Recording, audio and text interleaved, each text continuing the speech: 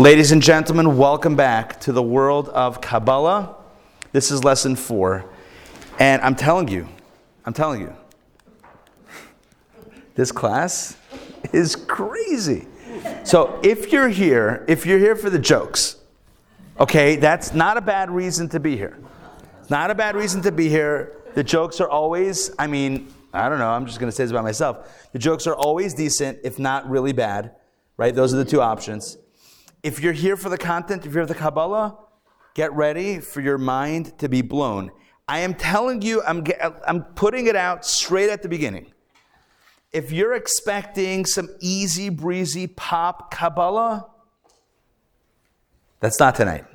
Tonight is legit Kabbalah. We're talking about like high level Kabbalah. My goal, and this is I'm telling you, this is like a bit of a challenge. My goal, my task, my mission is to take some of the biggest ideas of Kabbalah and present them in a way that they make sense. To everyone here, we have a little less than an hour and a half together. So buckle up. I don't know what that was. That was like a buckle. Who does that though within a buckle? It's weird. Buckle up. Let's get started. It's not Einstein in the high school. Oh, good. Wow, that's a good callback. Very good. It's not. No, this is Einstein. This is like high level. This is quantum Kabbalah. Said no one ever. Here we go. I want to begin with a bad joke. Door-to-door salesman is going around, as you can imagine. Finish the sentence. Door-to-door. Right, as one does. And he approached the house, and behind the door he hears a bit of a ruckus. I know what you're thinking. Who used the word ruckus? I just did. He hears a bit of a ruckus, bit of a, there's a smattering of shouting happening. And he's wondering, should he ring the doorbell or not? But he's got to make a sale. So what's he selling? Help me out here. This is a joke. It's a collaborative joke. Vacuum cleaners. Excellent. What was the classic vacuum cleaner back in the day? Kirby? Kirby? Door to door was Kirby. Kirby. Was door to door. Okay. Retro what? Retrolux? Electrolux. Retrolux. That's the new old one. All right, hold on. Kirby? Kirby. Okay. A friend of mine sold them. Kirby, huh? A friend of mine sold them. You sold them? No, a friend of mine did. A friend of yours. Did you buy one? No, he told me to get in the door. He knocked on the door. He said, "Do you like Coca-Cola?" Yeah. And they said, "Yeah." He said, "I'll give you a case of Cokes if you give me a couple of minutes of your time." Really? And so what did you do for a Coca-Cola? So anyway, he'd go back to his car. Get some dirt? No, he wouldn't get the cola. He'd start bringing in the samples. It was like 3-4 suitcases. Oh my gosh. And then once they were in, then he'd get the Coca-Cola. Got it. But So you're in for a show. Yeah. All right. So this guy goes. All right. This is good. We're going to see if we can spend as much time on the joke as the Kabbalah. That's the goal for tonight. So this guy comes. He rings the doorbell, and someone says, "How can I help you?" So he says, he's staying calm. He's like, "Can I speak to the head of the household?" And the voice responds, "That's exactly what we're trying to figure out." All right, friends, here we go. All right. Okay, at least it landed after all that stuff. Kirby. Mom, was that Peled's one? Was that Kirby? I think that they bought a Kirby from Yankel Pellet. That's what I thought. Okay. It's a story with my grandparents, but that's another story. I'll tell it, if you remind me, I'll tell it at the end of the class. Beautiful story with my grandmother. I'll tell it now. So anyways, this guy, young Israeli guy, back in Pittsburgh, a few decades ago, was going around selling a vacuum cleaner, probably a Kirby, according to my mother. Anyway, he rings the doorbell at my grandparents' house. My grandmother invites him in, and he's demonstrating it. And my grandfather walks in at some point and says, "We don't need a vacuum cleaner." My grandmother says, "But he needs the money." They bought one. Anyway, that's a story, very touching story. So here we go. Today we're going to explore Olam HaTohu, which translates in English to the world of chaos. The key word to remember tonight is Tohu. Not tofu, that's another mystery realm. This is Tohu. Tohu. Tohu is chaos, and that is the major focus of tonight. What we're going to do is try to make sense of the chaos on a cosmic level and internal chaos in the forces internally that split us apart. But before we get there, let's kind of reset the room and figure out and make sure we're on the same page as to how we got here. So I'm going to do a very quick recap of the first 3 sessions. In lesson 1, and remember the overarching goal. The overarching goal is to present and to understand, to gain an understanding of the architecture of existence according to Kabbalah. How Kabbalah explains what does existence look like. What does, for lack of a better term, the matrix and behind the matrix, what does that look like? Where does it come from? How does it work? That's the goal of what we are studying and a major goal and objective in Kabbalah. At the same time, we have a simultaneous objective, which is to explore what lies under the hood of the human condition. So we're exploring the beyond and the within. And both systems parallel each other and mirror each other perfectly and exquisitely. You all know the map. You all have the map. 2 sides. Left side is the cosmic realm. Right side is the human realm. And that's what we're exploring. Now, lesson number 1, we spoke about the worlds of Biyah, Bria, Yetzira, Asiya. They lie at the bottom of the entire cosmic chart. We are at the end of the world of Asiya, the world of action. We explained in lesson 1 that these 3 worlds these realms represent separation, distinction, otherness, the emergence of otherness. As I said in the first class, to have a relationship, you must have an other. Otherwise, it's just you. To relate, there needs to be an other. God wishes to have a relationship, therefore there's a creation of other. Bria is the first emergence of otherness, and then Yetzira and Asiya, those other 2 worlds, are where the otherness forms a self-identification to the point that in our world we totally self-identify, and in a very slim fashion do we source identify. That was on the cosmic level. On a personal level, it corresponds to the 3 garments of the soul, thought, speech, and action that are likewise separate and discrete from the soul itself. That's why you can feel one way and talk a different way. You can have ideas and you can implement something completely different than the ideas that you have. There's a separation and a gulf between how you feel and what you think, say, or do. That was our lesson 1. Lesson number 2. We went higher to the world of Atzilut. In the world of Atzilut, there are the 10 sfirot, the 10 energies. And we explained that they emerge from the backdrop of the Or Ein Sof, of the infinite formless light.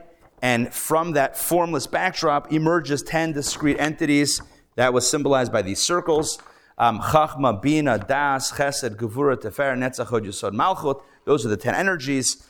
And we explained that on the human side, these are the 10 powers of the soul that give us cognitive abilities as well as emotional abilities. The abilities to think and to understand and to process intellectually, as well as the ability to feel and process emotionally. We also explained in lesson number 2 that identifying your dominant soul powers likely will help you identify your dominant soul purpose. In lesson 3, last week, we spoke about what lies beyond the Sfirot, which was the Or Ein Sof, the infinite light. We explained that the infinite light is called so because it is the light of the infinite, and it itself displays some qualities of infinity. We also described how it's the angels of the world of Bria that sense the light that they have as a limited light, recognize that there is a reality beyond the light that they see, and they say, Kadosh, Kadosh, Kadosh, yearning for that infinite light. Holy, holy, holy means they recognize that there's something well far beyond what they themselves experience and enjoy. That was on the spiritual side. We also explained that this is the infinite light, the Or Ein Sof, is the source of shalom, peace above. What brings warring, dueling, divine ministers together in unity? It is the submission to a higher authority. In the space of something greater, one is able to drop their individuality and or that which splits and splinters one from the other. Standing before the king, the rivals cooperate. The same thing is true above. Chesed and Gvura work together, even though they are total opposites. In the face of the Ein Sof, we explained Oseh Shalom b'Romav Hu Yaseh Shalom Aleinu. On a lower level as well, our shalom, our peace, shalom bayit, peace at home, and peace elsewhere, happens when we recognize a higher authority. That is the meaning and the message of the chuppah, right? The Jewish canopy, the wedding canopy. It's about putting the groom and the bride underneath a larger canopy, something a bit transcendent that then can encompass them both. On a human level, we describe the power of ratzon, the idea of willpower and desire, and how that is the transcendent soul power.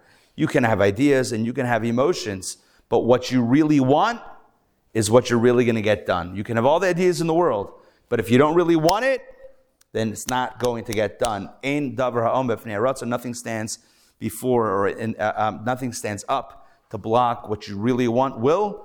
And so when there's a will, where there's a will, there's usually a faribble. I'm joking. Where there's, that's a South African nod, right? Faribble is a big, faribble means a bit of friction. That's a joke. Where there's a will, there's usually some fighting, but no, that's the other type of will. Where there's a will, there is a way. That's the way it works. Which brings us to this week's class. So on the heels of what I just mentioned, the idea that ratzon, that what we want, is most easily attained because it kind of carries the rest of the energy of the soul. We therefore can ask a question. If our core soul is comprised of spiritual DNA, then you would imagine that what the soul wants is a relationship with, like the angels, with its source. Why is it then that human beings find it so difficult to have and pursue spirituality unencumbered and uninterrupted? It seems like every time, for example, we wish to pray, we're also thinking about all sorts of other things that are distracting to our prayers. Part of us wants to go to shul, to go to synagogue, but part of us also wants to do something else. Why is it that it seems like there are many things that stand in the way of our deepest spiritual desires and get in the way sometimes of that application? So what is it that kind of creates that friction? That is what we are going to explore tonight as we examine internal human conflict. Not between people, but within ourselves. Is everyone on the same page with me? Yes? Just not even if not. I'm kidding. All right, so to do this, we're going to begin with a bit of an exercise. The exercise can be found on page 111 in your books. So please open up to 111. And we're going to go through this together. Don't worry, although these are very personal questions, we're going to make this fun and not so personal, but personal at the same time. You'll see. Okay. Answer yes or no. We're going to do this together. It's a safe space, right? We're all in this together. Jessica, do you want a copy? Yeah, I got an extra. I just print off extra ones just in case. Yeah, for sure. There's two types, salmon and steak. Yeah, no, take, for sure. Okay, you guys ready? I am a selfish person, true or false? Yes or no? Yes. One second. Everyone's got to be honest, and I will tell you when you're being honest, okay? If I hear no, I know you're not being honest. I am a selfish person. Yeah. Thank you very much. This is how this is going to work. Okay. I am not a selfish person. Correct, yes. At times, I really only care about myself and my well-being. Absolutely. Some things are more significant than my existence. Absolutely, yes. You guys see a pattern emerging here? Okay. The answer is yes to that one as well. I would never knowingly do something to hurt another person. Yes. I know that I've hurt others in pursuit of my goals. Yes. I sometimes feel glad when someone else fails. Oof, no one wants to admit it. But if we had to, not about us, do other people feel that? Yeah, huh? In school, grading on a curve. Yeah. Absolutely. Okay. Yes, sure. Listen, if we need to blame our childhood, yes, if that's a safe. I'm all about creating safe spaces. If it's safe to point to the past, yes. Good. I do not want to rejoice over someone else's troubles. Yes. When I want something, I find it very difficult to resist it, even when I recognize that it's harmful to my moral and spiritual well-being. Yes. I weigh short-term gains against the long-term harm they may invite. Yes. Okay, look. My goal was for you to say yes a bunch of times. And also to point out something very important. And that is that we are very complicated. We're very complicated. On the one hand, we have tendencies of selflessness, giving, altruistic, noble, purpose-driven tendencies on the one hand. And on the other hand, it's funny, I was, I don't know, I don't really watch UFC. Anybody watch UFC? You know what UFC is? Like, oh, we spoke about this. Yeah, literally, like a few minutes ago. The octagon, that whole thing. I know in boxing they would go in this corner and in that corner. Either way. I only say that because I was flying to New York last weekend and I was sitting next to a guy and his kid. And they were going to Madison Square Garden Saturday night to the UFC fight. So we spent about 2 hours talking about all things UFC. Don't ask me any questions on it because I don't necessarily remember it, but I did hear a lot about UFC. On the other hand, we have very selfish, maybe that's not nice, self-centered, also not nice, self-oriented, self-centric tendencies. We care a lot about ourselves. And that is reflected, yes. Turn the camera back. We see the audience and it's wonderful. Okay, thank you for letting me know. There we go. Hold on. Can we convince this that this is the right direction? There we go. Let me get this going. Thanks for letting me know. Okay, you guys with me so far? We have a dual personality. And the question that we're going to deal with is, where does this come from?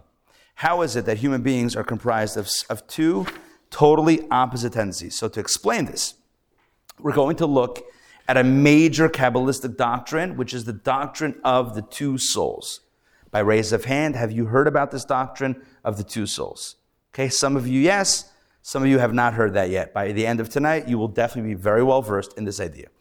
To describe it, let's get this ball rolling. Text number 1. Mirav, if you don't mind, please read text 1, page 112, two souls. It begins with the first of our souls. The first of our souls originates in non-holiness. This soul resides in our bloodstream to vitalize our body. It is the source of all our negative character traits, as well as those positive traits that come naturally to us, such as compassion and kindness. The Jew's second soul is an actual part of the transcendent soul. Perfect, thank you. So let me describe what's going on here. Kabbalah teaches that the human being is composed of two completely different souls. Okay, and this is very important. The divide is not between good and bad. I know what you remember in the cartoons, right? Remember the cartoons, right? You had the angel and the little devil. That's not how Kabbalah divides it. And by the way, that is divided in Judaism. Yetzer Tov, good inclination. Yetzer Hara, evil inclination. That's not Kabbalah though. Kabbalah says, on a more subtle level, this is not the divide between good and evil. This is the divide between self and selfless. Between me and between my purpose. Let me explain. The lower soul, the lower self, is the part of us that's concerned with self. Self-preservation, right? Our own happiness, our own safety, our own security, our own feelings, etc. Is that bad? No. Could that lead to something pretty ugly? Absolutely. Right? One of the questions was, have you ever, I'm paraphrasing, hurt someone in the pursuit of your own goals? It can happen, right? Present company obviously excluded, wink, wink, right? It's possible, which means that even though the animal soul, and this is called the animal soul, the lower self, is not evil, that's why it's not called the evil soul, it's just called an animal soul. And by the way, it's called animal soul because there's nothing wrong with animals, but an animal lives by instinct. If it's hungry, it's going to eat. Self-preservation. If it feels threatened, it's going to attack. There's nothing wrong. As I mentioned, I was talking to you guys before. For our honeymoon, my wife and I, we went to Johannesburg. And of course, where did we spend some time? Kruger National Park, right? We went to Kruger, and you're looking for the animals. I think it was the summer. I think the animals were, that's the winter. I don't even know. Whatever. We saw some animals, not a lot of animals. If the lion is like pouncing on the buck, right?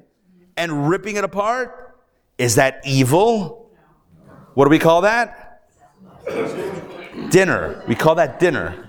Self-preservation. Correct? It's hungry. Is it evil? Is it horrific? No, it's normal. But you know what happens when a person does that? Not physically, but conceptually. When a person conceptually tears someone apart for their own benefit, we call that something horrible, right? Abuse, manipulation, whatever it is, right? Harming someone else for your benefit, you can't do that. Human beings have also animal tendencies. The animal soul is the lower part of self that is all about self-preservation. It's not necessarily evil, but it's the source of all evil. The second soul is the higher self. It's the internal drive that motivates us and that pushes us to think not about ourselves and what we need, but rather about something greater than ourselves, what we are needed for. Ask not what your country, right? Don't think about what you need, but rather what you're needed for. That's the higher self, known as the godly soul. So in summation, not the end of the class, but in summary, quick summary, the animal soul is synonymous with the lower self, self-orientation, self-centeredness, selfish, self-preservation. It's about what I need, what I want. If I'm threatened, I'll attack you.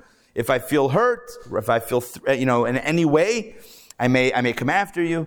It's about taking care of myself, as opposed to the higher self, the higher soul, the godly soul is about having a divine orientation, not a self-orientation, a divine orientation. It's focused on mission, purpose, God, holy things, the other, etc. It's not about me, it's about you. Does that make sense? Two selves. Which explains, and Kabbalah spends a lot of time on, yes?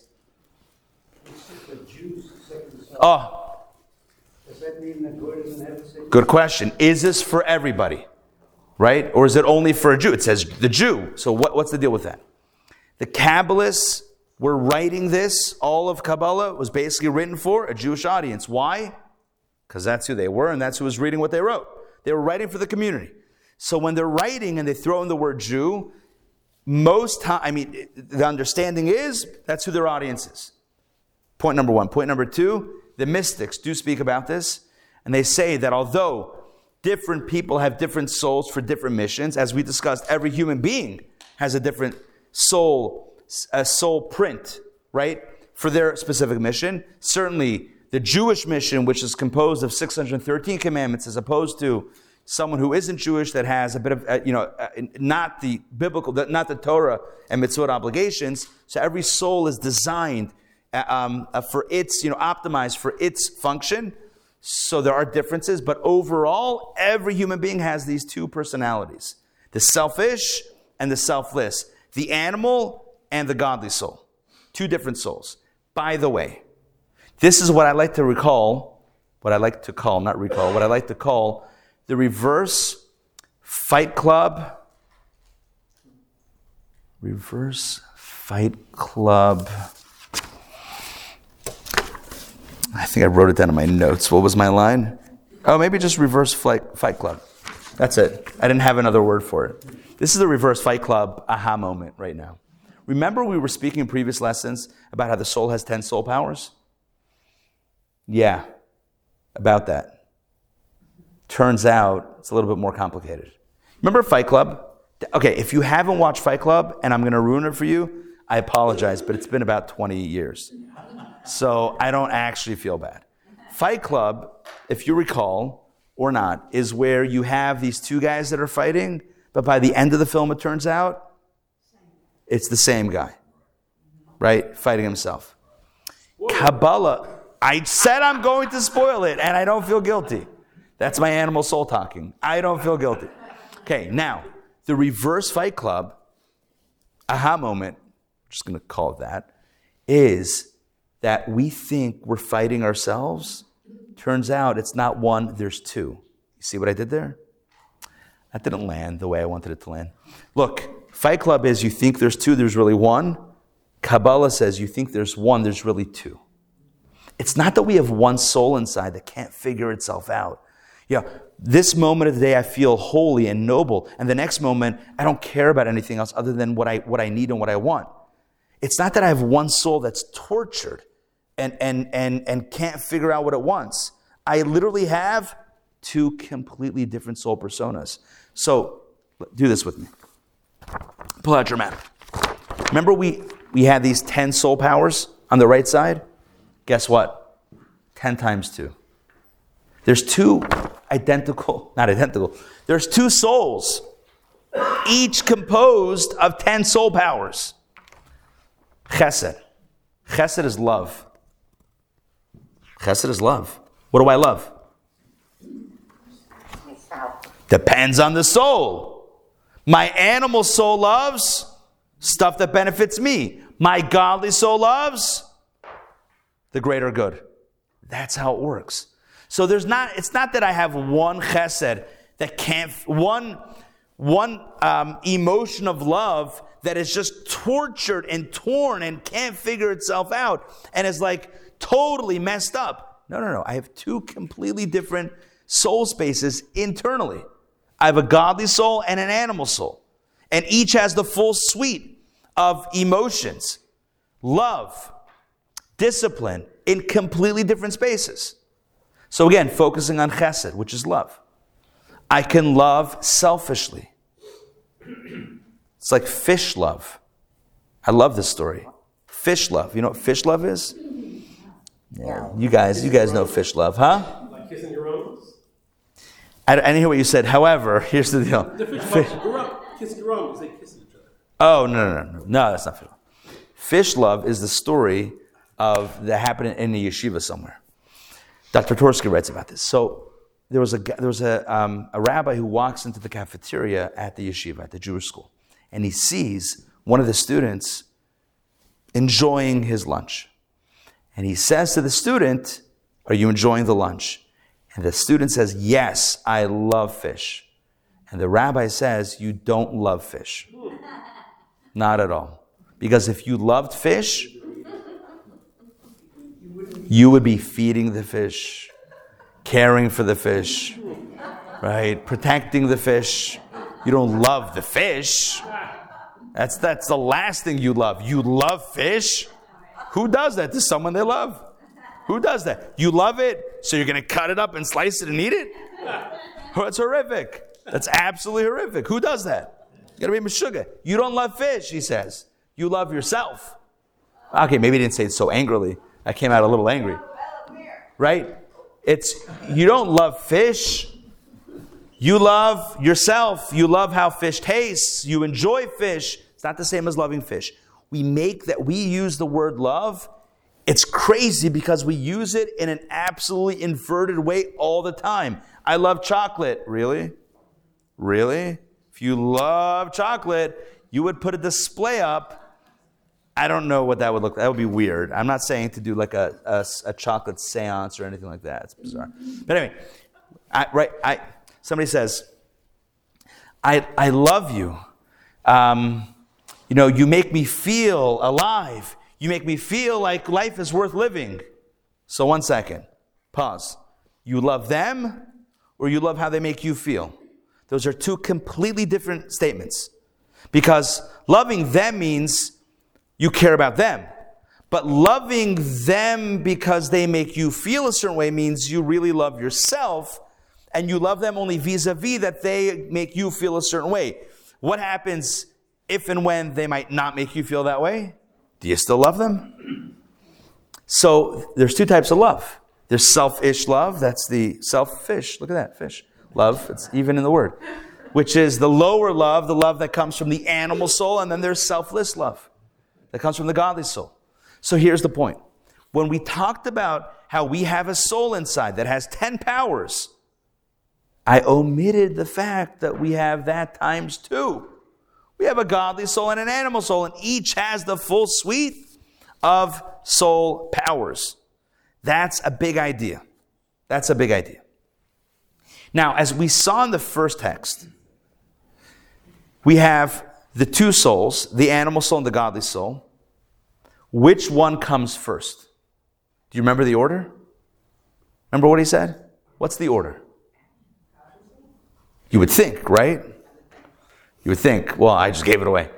He talks about the animal soul, and that's the second soul is the godly soul. Why do you think he talked about a first and a second soul? I ask you a question. Okay? Here's a question. What do we learn first in life?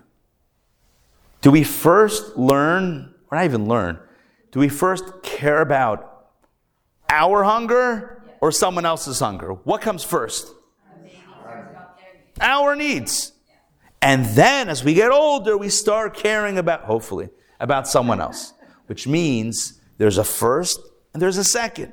The first soul is literally the animal soul, the self-oriented soul. The second soul is the divine-oriented, the purpose-oriented soul. So far, make sense? I disagree. Because it said that when a baby is inside the mother, an angel is whispering the entire Torah to it. But then, when it's born, I think the angel kisses it and it taps it on its lip, yeah. Based on that, the godly soul was first. Good. So I was speaking about once the child is born. Yeah, you're saying, by the way, speaking of pregnancy, what do you call twins? Womb mates.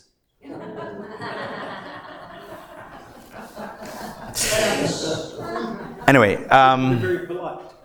You know how we know that? One second, hold on. You go first, you go first. Here's actually why I mentioned that. This week's Torah portion, Toldot, talks about the birth of twins. Which twins? Yaakov and Esav, Jacob and Esau. And the Torah tells us a story that the mother, their mother Rebecca, Rivka, so she's pregnant and she's having a very difficult pregnancy. And she goes to seek out the local prophet to find out what's going on. Today, we would probably go to the doctor and have an ultrasound, but there was an oracle, a prophet who weighed in on the matter. And what does the oracle tell her? Mazel tov, help me out here. You are pregnant with twins. And according to Kabbalah, that is literally the message for every one of us. Person wonders, what kind of person am I? Sometimes I feel noble, and sometimes I feel so selfish. We tell that person, Mazel tov, you're pregnant with twins. I mean, not literally, but you have twins, you have dual souls. You have an animal soul and a godly soul. It makes sense. By the way, not to justify any negative behavior, but it makes sense that you're drawn in two completely different spaces. Just like Rebecca is wondering what's going on. There's one unborn child that's pulling one way and one that's pulling a different way. We all have those dueling desires and drives inside. But again, the animal soul is self-oriented. The godly soul is selfless-oriented, number one. Number two, the animal soul comes first. The godly soul comes second. We cry about our own food before, in our development, before we cry about someone else's lack of food. And the third point, which of these two souls is stronger? Animal or godly? Let me set a scenario for you. Let's say you're a football fan. Let's say you're a Pittsburgh Steelers fan. I'm from Pittsburgh, in case you didn't know. Right. Horrible example. Let's say your team is going to the Super Bowl. Let's say you have tickets on the 50-yard line, like best seats in the house. Let's just say it's the fourth quarter, and the score is tied, and your team is about to kick a game-winning field goal, and you have, in this stadium, there's kosher wings and kosher hot dogs and beer and whatever your favorite snacks, food and beverage, you have all that, and you're so excited. Can you imagine the level of intensity and excitement? Now, pause for a moment. Think about Yom Kippur service, right? Yom Kippur service, right? And it's a great sermon. How excited. It is legitimately a great sermon. How excited are you? Which has more energy? Let's be honest. The animal soul, with some rare exceptions, if you're more excited about Yom Kippur than the Super Bowl, I applaud you, but you are in the minority, right? That is straight up the minority. The animal soul is, I'm going to use the word physically, I don't mean that literally, but is just more powerful than the godly soul, which is the more of a menschy soul. And that's because animals are stronger than human beings. That's just the way it works. You don't measure cars in human power. I've never seen HP refer to human power. I've literally never seen that. I've seen horsepower, right? That car is what's like 1,000 horsepower? Is that a lot of horsepower? You don't see like, oh, that's 1,000,000 human power. It's like, it would take a lot of humans to get that thing moving, right?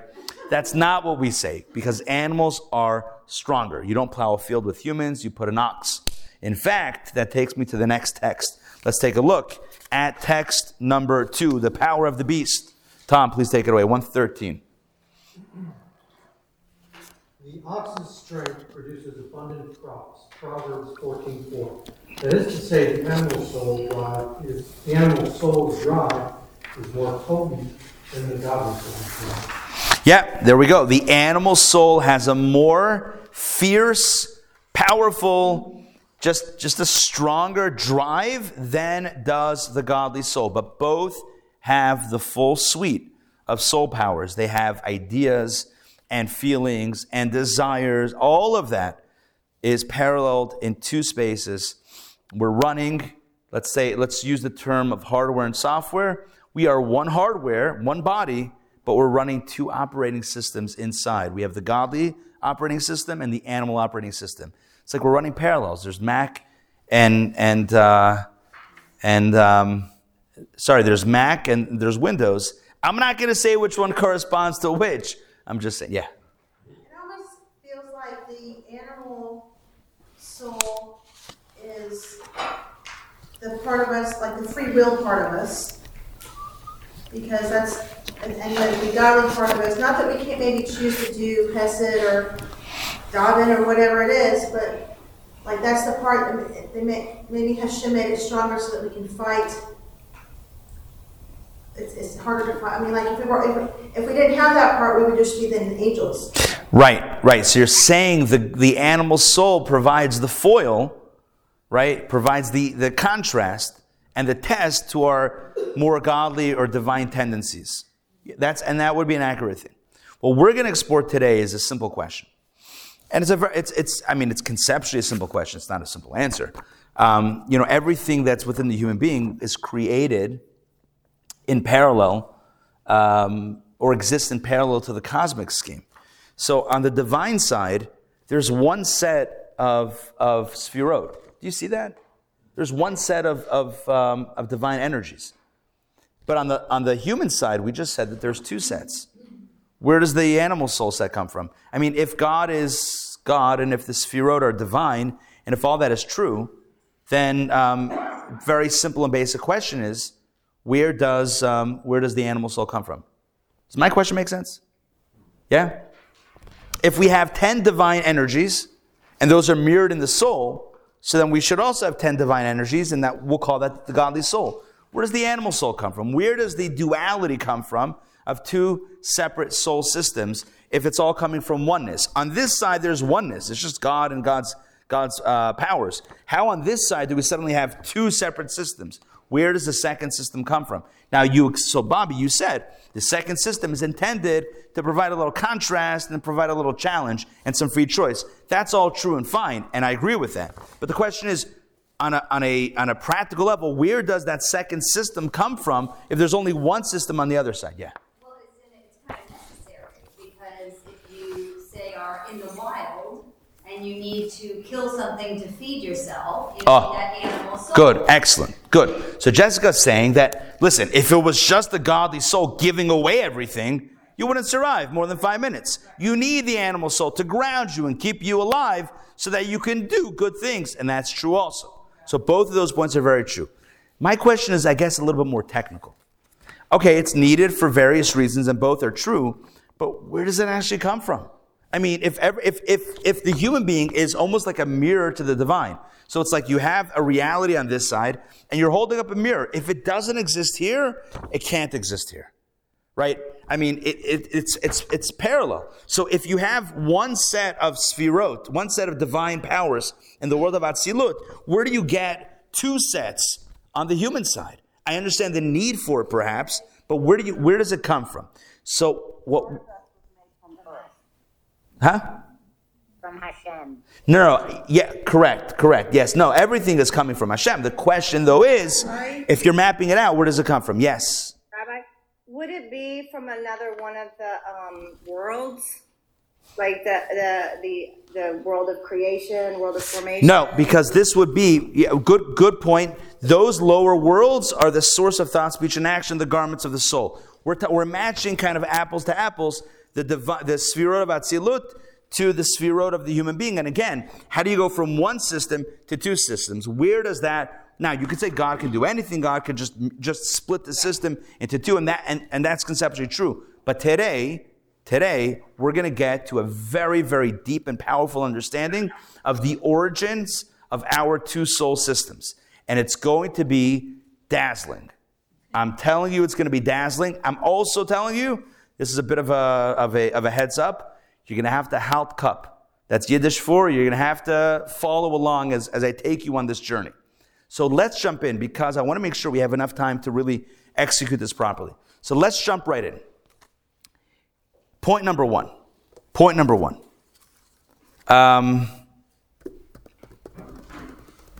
Actually, let me ask a few more questions. Okay, number one, where do the two soul systems come from as opposed to one soul system?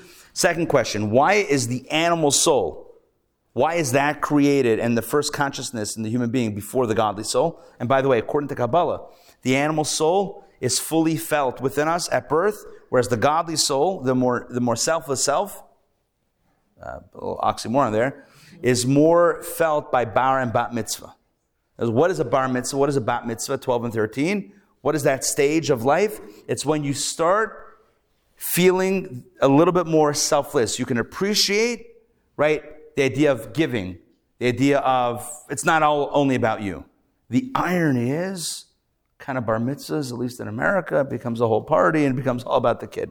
But whatever. But ideally, like it's supposed to be a time where you introduce it. By the way, there is a practice in America, in the U.S., that is phenomenal. Mitzvah projects, right? The bar bat mitzvah project, that's fantastic. Because you're introducing to the child, it's not just about, don't think just about yourself. Think about a noble cause, something positive in the world, etc. That's always that's appropriate for the age.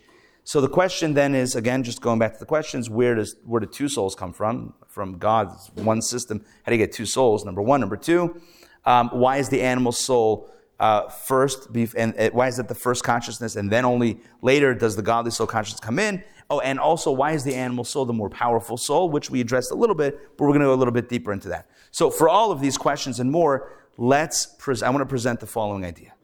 Okay? Let's pause everything and now focus on this idea. Or and Keli, light and vessel. Kabbalah says everything that exists is composed and comprised of the duality of light and vessel. What's light and vessel? It can mean different things in different contexts. I'm not trying to be vague, I'm just telling you straight up. Light and vessel. Everything exists as an interplay between light and vessel. I'm going to give you a few examples. Soul and body, light and vessel. Cup in water, light in vessel. Idea in language, light in vessel. Does that make sense, that last one? Yes? What do you mean vessel? Not physically. Could be physical. Could also be conceptual. Let me give you an example. Let me focus on that last example that I gave. Like I'm picturing a pot or piece of Right. So that's the initial literal, depiction, but it also works on a much more subtle level. So let me explain. You have an idea, but it's in your head, and you want to share it with me. How are you going to do that? speak. Right. So language comes in. This is where language is huge. Language is, and I'm speaking. I'm literally making sounds, and hopefully you're understanding what I'm thinking. And that's crazy. What's happening? You're hearing sound waves, vibrations, whatever it is, and you're reverse engineering and understanding what I'm saying and then what I'm meaning. The actual sound would be the container, the vessel, the container of the ideas.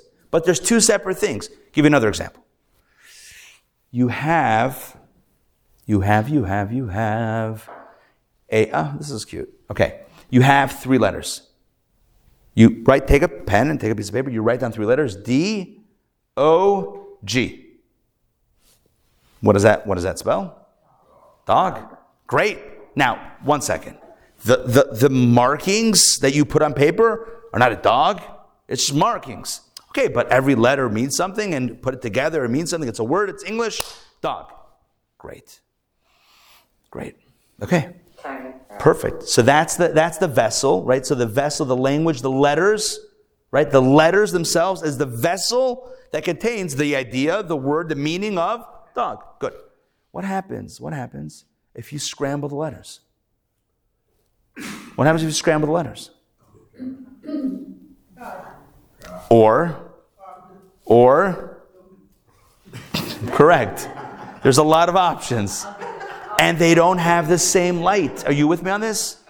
If you reconfigure the vessel, you don't have the same light. What's the point? The point is, there's 2 separate things that are happening. There's the content, the meaning, and then there's the vessel that's carrying the meaning. Let's use a completely different example. You have an emotion. You're in love. And you're a bit musical, and so you compose a song. Well, guess what? Your emotion is the light and the composition. The melody or whatever, the composition is the thing. You have an idea and you're a writer. Tom, I'm looking at you. Right? You're a writer. Right? So you have an idea. There's an idea. That's the content. And then there's the container for the content. Those are 2 separate realities. Content and container is light and vessel. And it exists on every level. Does that make sense? It's almost like, even on a physical level, you can't see light until it hits something. Is that true? I think so. Well, let's just run with it. Let's just pretend like we know science, right? Right. Light doesn't show up until it reflects on something, until it hits something, until it's contained on some level by something else. There's always light, not literal light, but light and vessel. Orot and kelim, lights and vessels. Make sense so far? If you want to see a list of light and vessel constructs, take a look at page 115, figure 4.1. A book contains ideas and words, light vessel. Melody contains emotions and musical notes. A business, a vision and a strategy, light vessel. Relationship, love and action, light and vessel. Religion, beliefs and rituals, light and vessel. Yeah? Good. Now, in the world of Atzilut, in the world of Atzilut, which is on the left side of your Kabbalah map, you see the world of Atzilut is in green, and you have the 10 sfirot, the 10 energies of Atzilut. Kabbalah teaches, 1 second, look at the map. Did you notice that the map, these circles on the map have 2 colors? Do you notice that? Do you know why now? Oh, you should know why now. No, not yet. Light and vessel. Every sphira, the sphirot, are a composite of light and vessel. Let's read this in Kabbalah. Alice, I think we're up to you. Text number 3. Please read this from the Zohar. We're back to 114. The king is present within the 10 attributes of Atzilut. He and his vessels are one in that world, and he and his lights are one in that world. Thank you. The Kabbalah teaches there's God and his vessels and God and his light. In other words, every sphira, all of these 10 energies in the world of Atzilut are a composition or comprised of light and vessel. In this depiction, the light is depicted by a gray top of the circle and the vessel by the lower part. Now, when it comes to light and vessel, here's the deal. When it comes to light and vessel. What makes a sphira, what makes this energy chesed, kindness, What makes that energy gvura, discipline, is a product of the vessels, not the light. I'll say that again. What differentiates one sphera from the other? What makes this chesed and that gevura? What makes this wisdom and that ambition? What differentiates? Not the light. The light is pure. What differentiates one sphera from the other in the world of Atzilut are the vessels. The vessels create the differentiation. To give you an example of physical light. We're not talking about physical light, but I'll give you an example of physical light. In each corner of this room, there are stained glass windows in the little circle at the top. You see that? Okay. When light shines in at the right time of day, light shines directly in through those stained glass windows, it creates, it shines and it lands, well, this carpet is a little bit colored. But imagine if it was a white floor or you have a white tablecloth and it's, so what is the light going to look like? Help me out here. Colored. Is the light colored? Well, that's a complicated question. Light has all the colors. Okay, whatever. But imagine, let's get less scientific. So you have the pure light, the white light, shines through yellow glass, comes out the other side looking yellow. What made it yellow? The vessel. The light is pure. It's the vessel that differentiates it. Which means that the light in each of the 10 spheres, the lights are pretty much all the same. Undifferentiated, pure, like we spoke about last week, pure light, undifferentiated light. What creates the differentiation is the vessel. The vessel creates the differentiation. When that light shines through the vessel of chachma, it's wisdom. When that light shines through the vessel of chesed, it's kindness. When that light shines through the vessel of gevura, it's discipline. Orot, kelim, lights and vessels, what creates a differentiation? The vessels. Let's read this inside. Mark, please read text 4a. You know what? I'm going to give you the full suite of 4. How does that sound? There's 4a, 4b, 4c, and 4, but not all at once. Just 4a for right now. 116. The light itself is in a state of simple abstractness. The vessel imposes a definition on the light in the form of particular attributes of wisdom, kindness, and so forth. Okay, thank you. The light is pure and abstract, undifferentiated. Think of it as, I don't know, stem cells. Okay, let's not get so scientific. Right? It's undifferentiated light. But when it shines through the vessels, it picks up definition and attribution. Suddenly now you have distinction. Wait, it's not just one formless light. You now have 10 specific divine energies. You have Chachma, Bina, Dat, Chesed, Gevura, Tiferet, Netzach, Hod, Yesod, Malchut. You have all these 10 different energies. What created the differentiation? The vessels. You guys with me so far? It's like a prism. Good. Yes, exactly. So the light shines through that prism, that tinting, that whatever it is. It picks up that definition. Boom.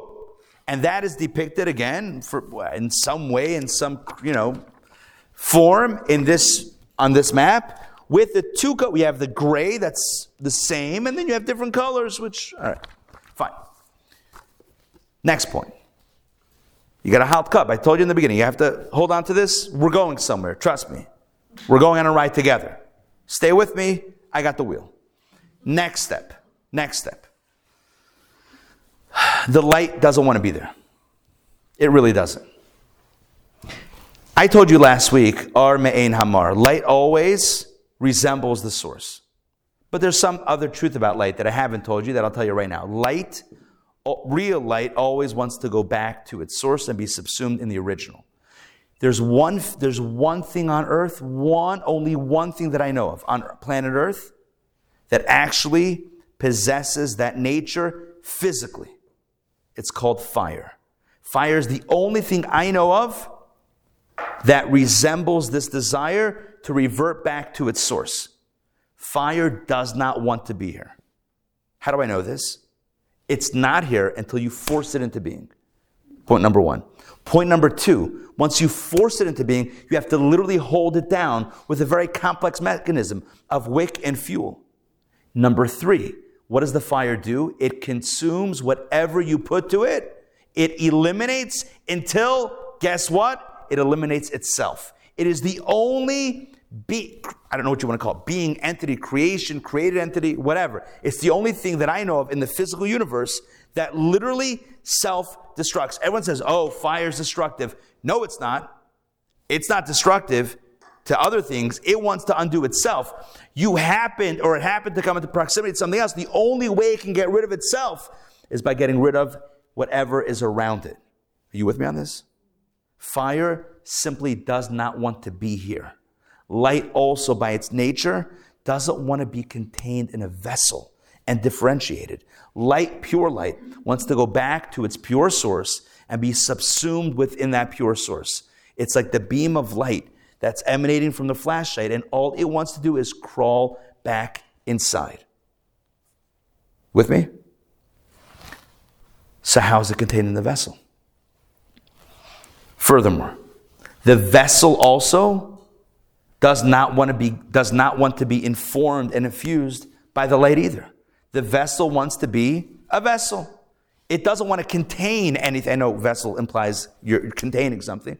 The vessel doesn't want to be burdened by some other force that's higher and greater than it. It would rather just devolve to its vesselness and not be burdened by something higher than it. Let's read this in the text. Mark, you got the 4s. All right, may the 4s be with you. Okay, 116. Here we go. Here's about the lights. The lights don't want to be contained. They don't want to be defined. Go. The lights of absolute, by their very nature, are abstract. They also aspire to return to their source and to become wholly subsumed within their sublime origin. Accordingly, they are far removed from creating the worlds of Bariah, Yetzirah, and Asiya. Rather, the lights must first install themselves into the vessels of Atzilut in order to energize the creation of the worlds. And they don't want to be installed in those vessels. What does light want to do with a vessel? You're a pure light, right? You're a free light. You want to be tied down, right? Ball and chain to a vessel. You now want to become only one form of light. That's what you want? You're pure light. Pure light, undifferentiated light. And you want to become differentiated? No, you want to become defined? No, you don't. You guys with me? What about the vessels? I'm glad you asked. The vessels have the same issue.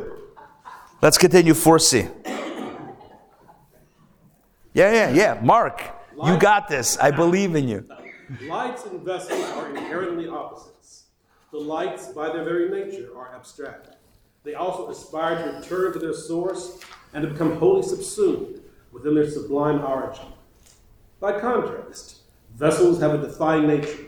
They desire to retain their configuration and are naturally inclined to descend to lower realms. The vessels want to go lower.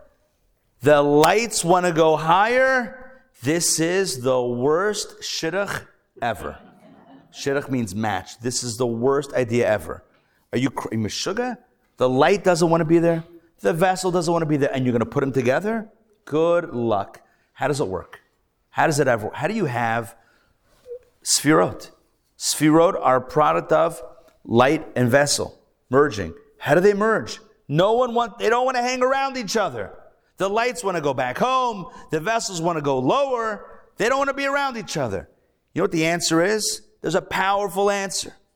The one and only answer of how they can coexist, not only coexist, how they can work together so seamlessly, right?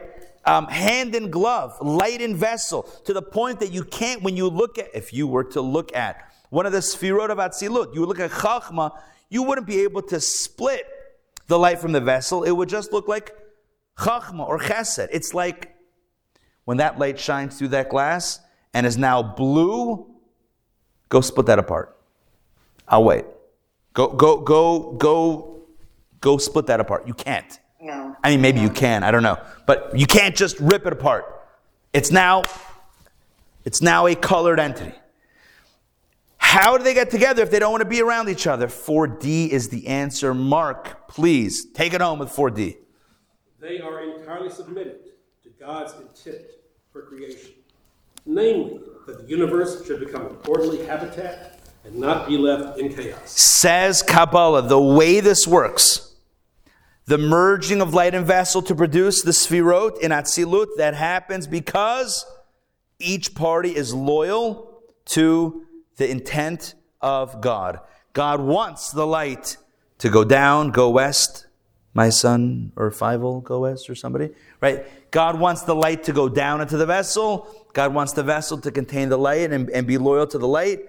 And God says, I know you on your own you want to go in opposite directions, but here's what I want.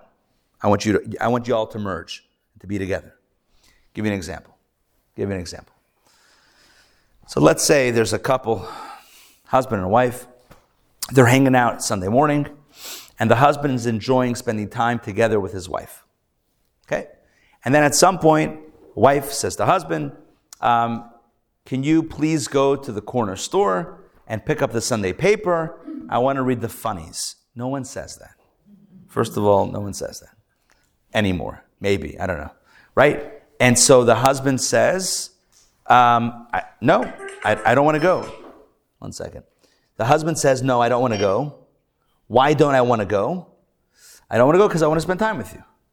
And the wife says, I know, I'm very honored and touched that you want to spend time with me, but I really don't want you here. In other words, I want you, no, not in a bad way, but I want you, I'm asking you to please get something for me, and then you can come back, but no, I want to spend time with you. It's like, the light wants to spend time with God, wants to go back to the source. And what does God want it to do? To become differentiated and become a sphera.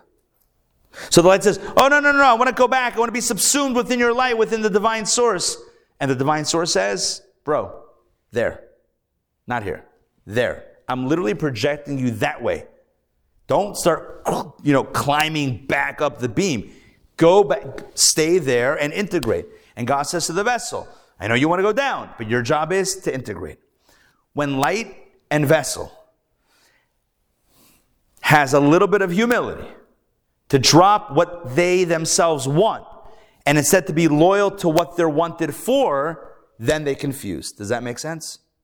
They can fuse, not confuse. Just to be very clear.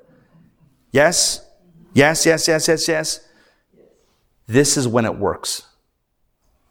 And it worked in the world of Atzilut. Because another term for the world of Atzilut is the world of tikkun. Tikkun means repair. When things are working, when it's fixed. But before tikkun, there was another reality called the world of Tohu. And I know you know that word because I said it before, at the beginning of the class. The world of Tohu means literally the world of chaos. What is chaos? Here's what chaos is. Chaos is when the light doesn't want to be there and the vessel doesn't want to be there. And that whole relationship of light and vessel completely breaks apart. In other words, you guys with me on this? It's when the light asserts what it wants more than what God wants it for.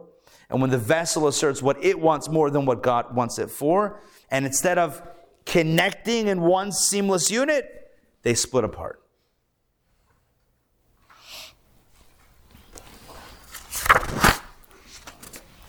The world of... I'll give an example soon. I'm going to give a few different examples. But let's see where this is hinted to in the Torah itself. It's in the first few verses of the Bible. Take a look at text number 5. Okay? Let's take a look at text 5. Natan, please read text 5, the first 3 verses of the Bible. In the beginning of God's creation of the heavens and the earth was chaotic and desolate. Darkness was on the surface of the deep, and God's Spirit hovered over the water. God said, let there be light. And there was light. Before there was light, in verse 3, you know what there was? Chaos, desolation, and darkness. And God's Spirit hovers over the water. What is that? What does all of that mean? What's going on? What is the darkness? What's the chaos? What's the desolation? What's the Spirit hovering? What does that mean? Kabbalah explains as follows. Before the world of Tikkun, which is our reality. That's right. That's what we have depicted on this chart. That's the world at work. Before that, in a galaxy far, far away. In a galaxy far, far away. There was another reality called Olam HaTohu, the world of chaos. And in the world of chaos, the lights and the vessels did not work together. Why? Because the light doesn't want to be held by a vessel, and the vessel doesn't want to hold a light. And because their own nature was so powerful, the lights were so powerful, the vessels were so powerful, they split apart. The vessels shattered, the light was hovering, God's Spirit hovered over the water, there was no integration, it was split apart. Let me give you an example. You know, there's a thing in philosophy, I don't know, all right, there's a joke about a philosopher. Let's I don't know if there's a thing, but here's a joke. The guy meets his buddy after 20, hasn't seen him for 20 years. He says, hey, what's going on? I haven't seen you in 20 years. He says, you know, I'm a philosopher. For the last 20 years, I've been pondering the purpose of life. He says, no, so what'd you discover? He says, the meaning of life is like a bridge. The guy says, how so? He says, you know what? Maybe it's not like a bridge. Okay, what's the point? Philosophy is about philosophizing, not about being tethered down into a conclusion. By nature, philosophy is exploring. The light is exploring. It's abstract. It's pondering ideas. You want to limit me as a vessel into a certain conclusion and pin me down? I don't want to be pinned down. That's what that looks like. Light, not wanting vessel, looks like I want to remain abstract. I told you the joke about the rabbi and the cement. We did that one? We did that one. Okay, good. Joke number 34. You know that joke? About the two guys stranded on a desert island? And they told so many jokes that they would put numbers. So instead of telling the joke, they just said, number 34, the guy laughs. 44, he laughs. One day a third guy gets marooned on this island. He hears the back and forth. So he decides to pipe in. He's like, 55. No response. 73. Garnish. They say, what's wrong? You don't know how to tell a joke. Good. Now we can breathe. We got a joke out. Let's go back to lights and vessels. Lights, that's how you tell it, right? Yeah, there you go. Light, right, by nature doesn't want to be tethered. Don't pull me into a conclusion. The vessels also don't want meaning. Listen to this. ChatGPT. This is a real story. I'm sure you guys heard this story. A few months ago, a lawyer, I think he got in trouble. Almost, maybe disbarred. What happened? The lawyer wrote something or argued something in court and cited a precedent. A case, someone versus someone, right? The court ruled in this precedental case, the following. Turns out, never happened. That case was fake. You guys heard about this? The case that this lawyer cited was fake. Where did he come up with it? ChatGPT. He put it in ChatGPT, what are cases? And ChatGPT made up a case. What happens? ChatGPT is good at taking ideas, right, and then running with it. Yeah? What happens when the vessels are out of control? You with me? And they're no longer tethered to the light. I've asked ChatGPT, at least the previous iteration, I think 3, matters of Jewish law. It will spit out things that are absolutely false. Where's it getting the information from? It has enough that it's working off of it, but at this point, the vessels are running the show. There's no light that is anchoring it into a higher reality, a higher truth. The vessels are out of control. Are you with me on this? Now, it doesn't mean that can't be corrected or tweaked. This is not a condemnation, or this is not a soapbox on AI. This is simply to give an example. Bob, you asked for examples. Philosophy that wishes to be untethered would be light not seeking vessel.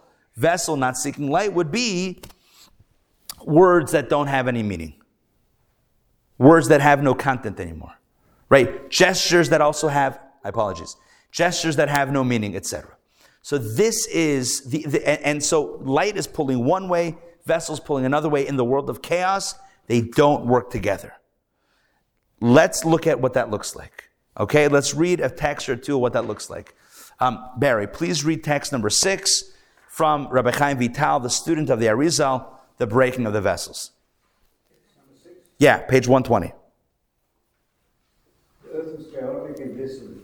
This refers to the breaking of the vessels. God's Spirit hovered over the water. This refers to the light that the vessels failed to absorb. Thank you. The light's pulling one way. The vessels are pulling another way. The vessels are now empty and broken. That's chaos. The light is on its own. It's remaining ethereal. It's remaining ungrounded. That's the Spirit hovering over the water. Are you with me? In the primordial world of Tohu, this is very important. Let's summarize this. In the primordial world of Tohu, there was a problem. There was light, there was vessel, but they did not integrate. The light was on its own, the vessels were on their own, and the whole thing fell apart. Now,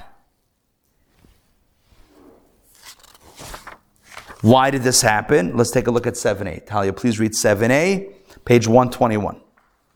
The lights of Tohu were intense and powerful. They intensely desired to be nullified and subsumed within their emanating source. They had no sense of what their source wanted of them. As a result, they failed to deviate from their default nature for the sake of submitting to their greater purpose. The light wanted to remain abstract and remain sublime and undefined because that's its nature. God wants it to integrate. It's not about God. What do I want? I want to remain abstract. The vessels had the same problem. Text 7, Tal, if you don't mind, please read one more. Text 7b. The vessels could not contain the light because they were not sufficiently submissive to pair with the light's intense abstractness. They acted like a wick resistant to the flame, resulting in the flame slipping away. The light didn't want to integrate into the vessel, and the vessel repelled the light. Both of them were acting on their nature or by their nature and not based on divine higher intent. Does that core piece make sense? I told you before that the nature of light and vessel is to light pulls up and vessel pulls down. And I asked you, well, how do they ever integrate? And the only answer was, and this was text 4d, the answer was when each one drops their own nature and submits to a higher plan. The plan is that they should integrate. This one wants to go that way, that one wants to go that way. It's not about them. It's about what they're wanted for. And so they integrate. What happens when they don't care about what they're wanted for? They care about what they want. Then this one pulls that way, that one pulls that way, and the whole thing breaks apart. That's the world of Tohu. And now you're probably wondering, after all of this, what's the point? Here you go.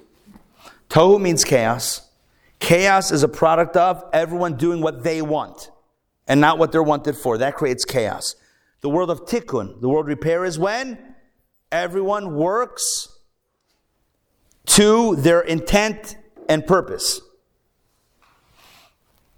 Those two realities in the cosmic realm are mirrored perfectly within us. I asked you before, where do we get two souls from? On the divine side, there's one source. There's one set of sefirot. Turns out there's two. There's the world that failed and the world that worked. Yes? The world that failed because it was self-oriented.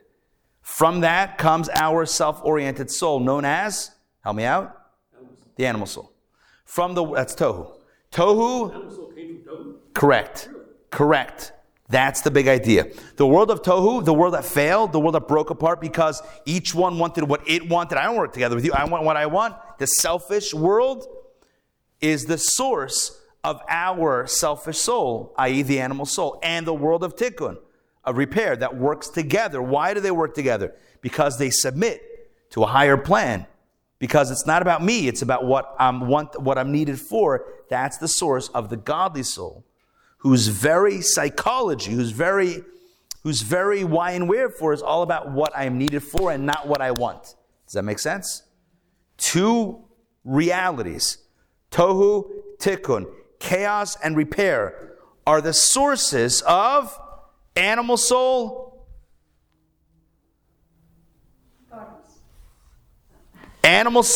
and godly soul. Correct? If you were to draw a parallel, Tohu, chaos, animal soul. Selfish, selfish. Tikkun, selfless. Godly soul, selfless. Which soul? Which world came first? Which world came first? In the story of creation. Chaos or order? Chaos. Which soul comes first? Animal soul. We read that in text 1. Right? Animal soul comes first. Which world is more powerful? Which world is more powerful? Is it more powerful to assert yourself or to submit to someone else's plan? Which is more powerful? Which is more raw? Assert yourself. Which is more powerful? Tohu, chaos, or order? Which is more powerful? Chaos. Which soul is more powerful? Animal soul. Are you with me on these parallels? Yeah? Chaos is asserting self. Animal soul, asserting self. Chaos comes first. Animal soul comes first. Order comes second. Godly soul comes second. It's submissive. The nature of submission is, it's less powerful. Right? You're yielding to, submitting to a higher authority. It's less powerful. Make sense? Yeah? You got, yes? I asked before a bunch of questions. Why are there two souls? Where do they come from? Why is one first? Why is one more powerful? They're all answered. Literally, our soulscape, which is now we know is actually two souls in that internal landscape, literally mirrors the first 3 verses of Genesis.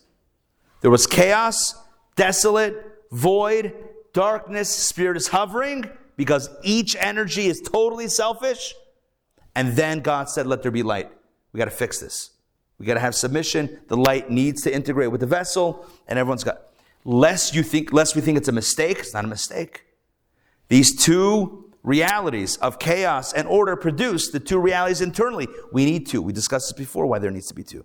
But where does it come from? It comes from these two systems within creation. The so-called failed world. It's not so failed. It's just selfish. The failed world and the orderly world. Yes? Yes, yes, yes, yes, yes? Good. You with me? All right. I told you had to help cut for this. It's a big thread that we're drawing here. Now, let's take a look at text 8. I'm going to read some text quickly. Okay? Stay with me. 125, text number 8. Yeah, 125, text number 8. Our godly souls. You know this already. You could write this text. At this point, you could write this. Our godly souls are products of Tikkun, and are therefore inherently subservient to God. Why? Because the light and the vessels of Tikkun were subservient to their purpose. The light's integrated with the vessels integrated with the light. Why? Not because they wanted to. They were subservient to a higher intent. Great. That's like the godly soul. Our animal souls and bodies are products of the broken vessels of Tohu. Okay. We're going to stop right there for this text. There's another point made, but that's not germane. That's not necessary right now in what we're doing. Okay? Does this make sense? Yes? I have another question. We explain that why are there two worlds? Why Tohu and then Tikkun? Because they're the source of the animal soul, the animal soul and the godly soul. But we can still ask the question, why do we need two souls? Why do we need two souls? We answered it before a little bit. I want to share another take on the answer. Why two souls? And it's very simple. Think about the names in Hebrew. Tohu is chaos, first world. The second world is the world of Tikkun, repair. The word repair indicates that there's a restorative purpose of that second world. And the same thing is true of our second soul. There's a restorative purpose and intention and mission to our second soul, which is the godly soul. God gives us an animal soul that's a mess. When I say a mess, the animal soul, it is... You know what it's like to follow your animal soul around all day? Oh my God. It's like, imagine you're walking a dog and it's schlepping you around. Dogs are wonderful. But just imagine the dog is schlepping you around the neighborhood. You're not walking the dog, it's walking you. If you're trying to placate your animal soul, you know what it's like to live your life animal soul centric? Every time you see something and want something, you're going to have to fulfill it. Oh my God, good luck. Gewalt, good luck with that, right? It's crazy. It's crazy. So as an antidote, not an antidote, as the tikkun, literally the repair for the animal soul, we've been given a godly soul. And the nature of repair is not to override it and not to banish it, not to slay it. It's not about slaying the dragon. Tikkun means to fix it. The best term I can think of, thinking along the lines of animal terms, would be to harness it. The purpose of the two souls is for the godly soul that's more submissive and therefore more meek, maybe that's not the right word, tame, to literally harness the ferocity, I think that's the word, of the animal soul. That's the goal. For the godly soul to harness, tikkun, to harness the energy of the animal soul. What does that look like? There's many different expressions of this. When we do a mitzvah, and we utilize our body and animal soul, right, in doing a mitzvah, what we're doing is we're taking the force of the animal and elevating it to a space of a higher purpose, a higher power. That's incredible, right? Tikkun, we're fixing, we're working on the inner animal, the little shepsela, the little animal inside. Number one. Number two, there's a beautiful story. I'm going to read this story very quickly. Very quickly. It's toward the end of the class. Maybe it's at text 10. Text 10, page 127. Rabbi Gershon Ber Pahar deeply understood Hasidic philosophy. Was a man of few words. Nevertheless, he had a habit of translating everything into Yiddish. I heard him counting the Omer on the first night, translating each Hebrew word into Yiddish as he did so. He did the same on each subsequent night of the Omer, translating everything into Yiddish. He once asked Rabbi Peretz, the rabbi of Nevel and later of Chernigov, whether it was permissible to translate every prayer into Yiddish, including portions of the prayer during which one is forbidden to make an interruption. Rabbi Peretz asked, why would you want to do that? He responded, my animal soul understands Yiddish better. Here was a man who understood Hebrew. He read Hebrew, he understood Hebrew. But you know what? His animal soul understood Yiddish better. That was his native tongue. Yiddish was his native tongue. And so he wanted to literally translate every word of prayer into Yiddish. Why? To bring the animal soul on the ride. Prayer is not leaving the animal, right? It's not like I have my dog and I want to go into a bar and grab a drink, so I leash the dog to the thing outside. I run inside, grab a beverage, and come back outside. That's not what prayer is. Bring the animal with you. Explain to the animal the value of prayer. Or more importantly, the value of God. Explain to your animal. Tame your animal. And finally, there are opportunities throughout every single day to elevate the animal inside of us in daily mundane activities. So for example, go out to eat or invite people over to your house to eat and utilize that opportunity to connect with friends and family and to uplift them in matters of, meaning, spirituality, Yiddishkeit, whatever it is, but make it something of meaning. And what you've done is you've taken an animal activity, consumption, and turned it into a transformative activity, an elevatory activity. You've transformed it into something divine and not simply mundane. This is why we were given two souls. To start off with a selfish orientation, and then to utilize our second soul, the godly soul, to harness, to tame, to uplift, but then to really utilize the force of the animal on the side of holiness. I want to conclude with the following story. The Alter Rebbe, the founder of Chabad, once met with a young man who grew up in a Hasidic family, but had gone on his own path, kind of away from the tradition. And this was a young man who was very, very like a powerful guy. So he said to him, so the Alter Rebbe says to him, when you have a very fast horse, right? You have a very,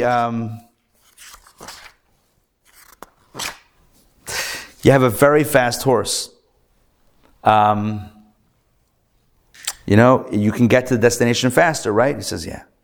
He says, well, what happens if the horse goes off track, right?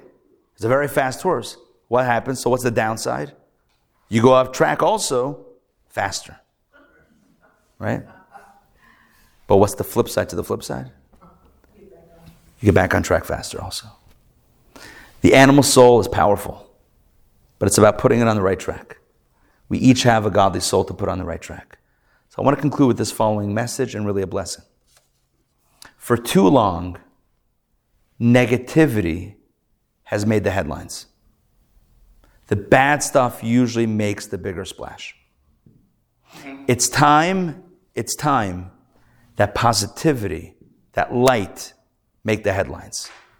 Sometimes we think, I'm going to do a mitzvah, I'm going to do it quietly. Because I want to be humble. I want to be humble. I don't want anyone to know. I'll give tzedakah, but I'll do so quietly. I'll do so on it.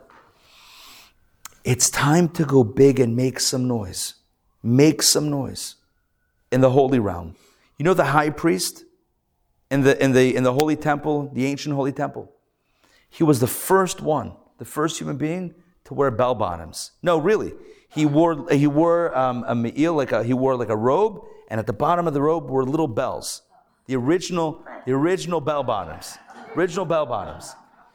And the commentators ask, why in the temple, a place of sublime spirituality and holiness, he's walking around making noise? Who does that? It's like me going around all day with a triangle. That's the only thing I can play, right? Like, who does that? And you know what the point is? When you're doing spiritual things, make some noise. Don't be so quiet. Why let the noise only happen with the negative stuff?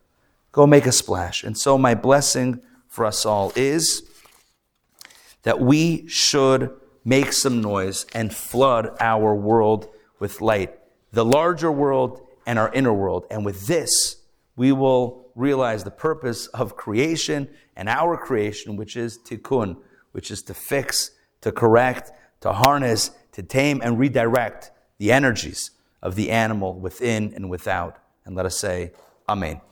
Thank you very much for joining me tonight for lesson number 4. We talked about a lot of things. Thank you.